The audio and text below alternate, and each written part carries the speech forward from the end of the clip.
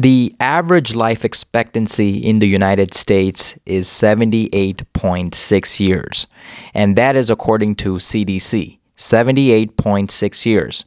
Now, based on that data, a person in his mid 30s have about 2,700 more Fridays left to do whatever it is that they wanted to accomplish in life. They have 2,700 more Fridays left. Yes. Of course, only Allah knows best when a person's time will be up. No doubt about that. But based on that CDC data, a person in his mid 30s who has about 2,700 more Fridays left, maybe 2,700 more Fridays to go to Jummah, that's not a lot of time. On a 24-hour day cycle, if you count your sleep, your hygiene, that means brushing your teeth, washing your face, meals, traveling to work, spending time at work, spending time on social media or TV, whatever it is, you count all those hours, you calculate all those hours, and what you're left with is about 4 hours for productive time, or about 4.5 hours in a day of productive time. Let's count all those 4.5 hours in a day.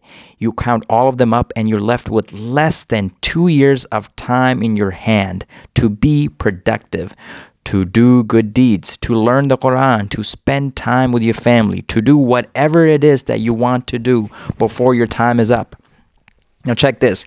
Ibn Mas'ud, one of the greatest Sahabis, once told his students, "The greatest regret I have is that a day passes and my end date becomes closer, and yet my deeds do not increase." One of the greatest Sahabis is showing us, or was showing his students, how to be mindful of time, how to better use this time. Allah says in Surah Naziyat, ayah number 46, كَأَنَّهُمْ يَوْمَ يَرَوْنَهَا لَمْ يَلْبَثُوا إِلَّا عَشِيَّةً أَوْ ضُحَاهَا. And I'm paraphrasing. On the day, referring to a group of people on the day of judgment, on the day they will see, or they see it, it will be as if they had stayed in the world no more than one evening or its morning.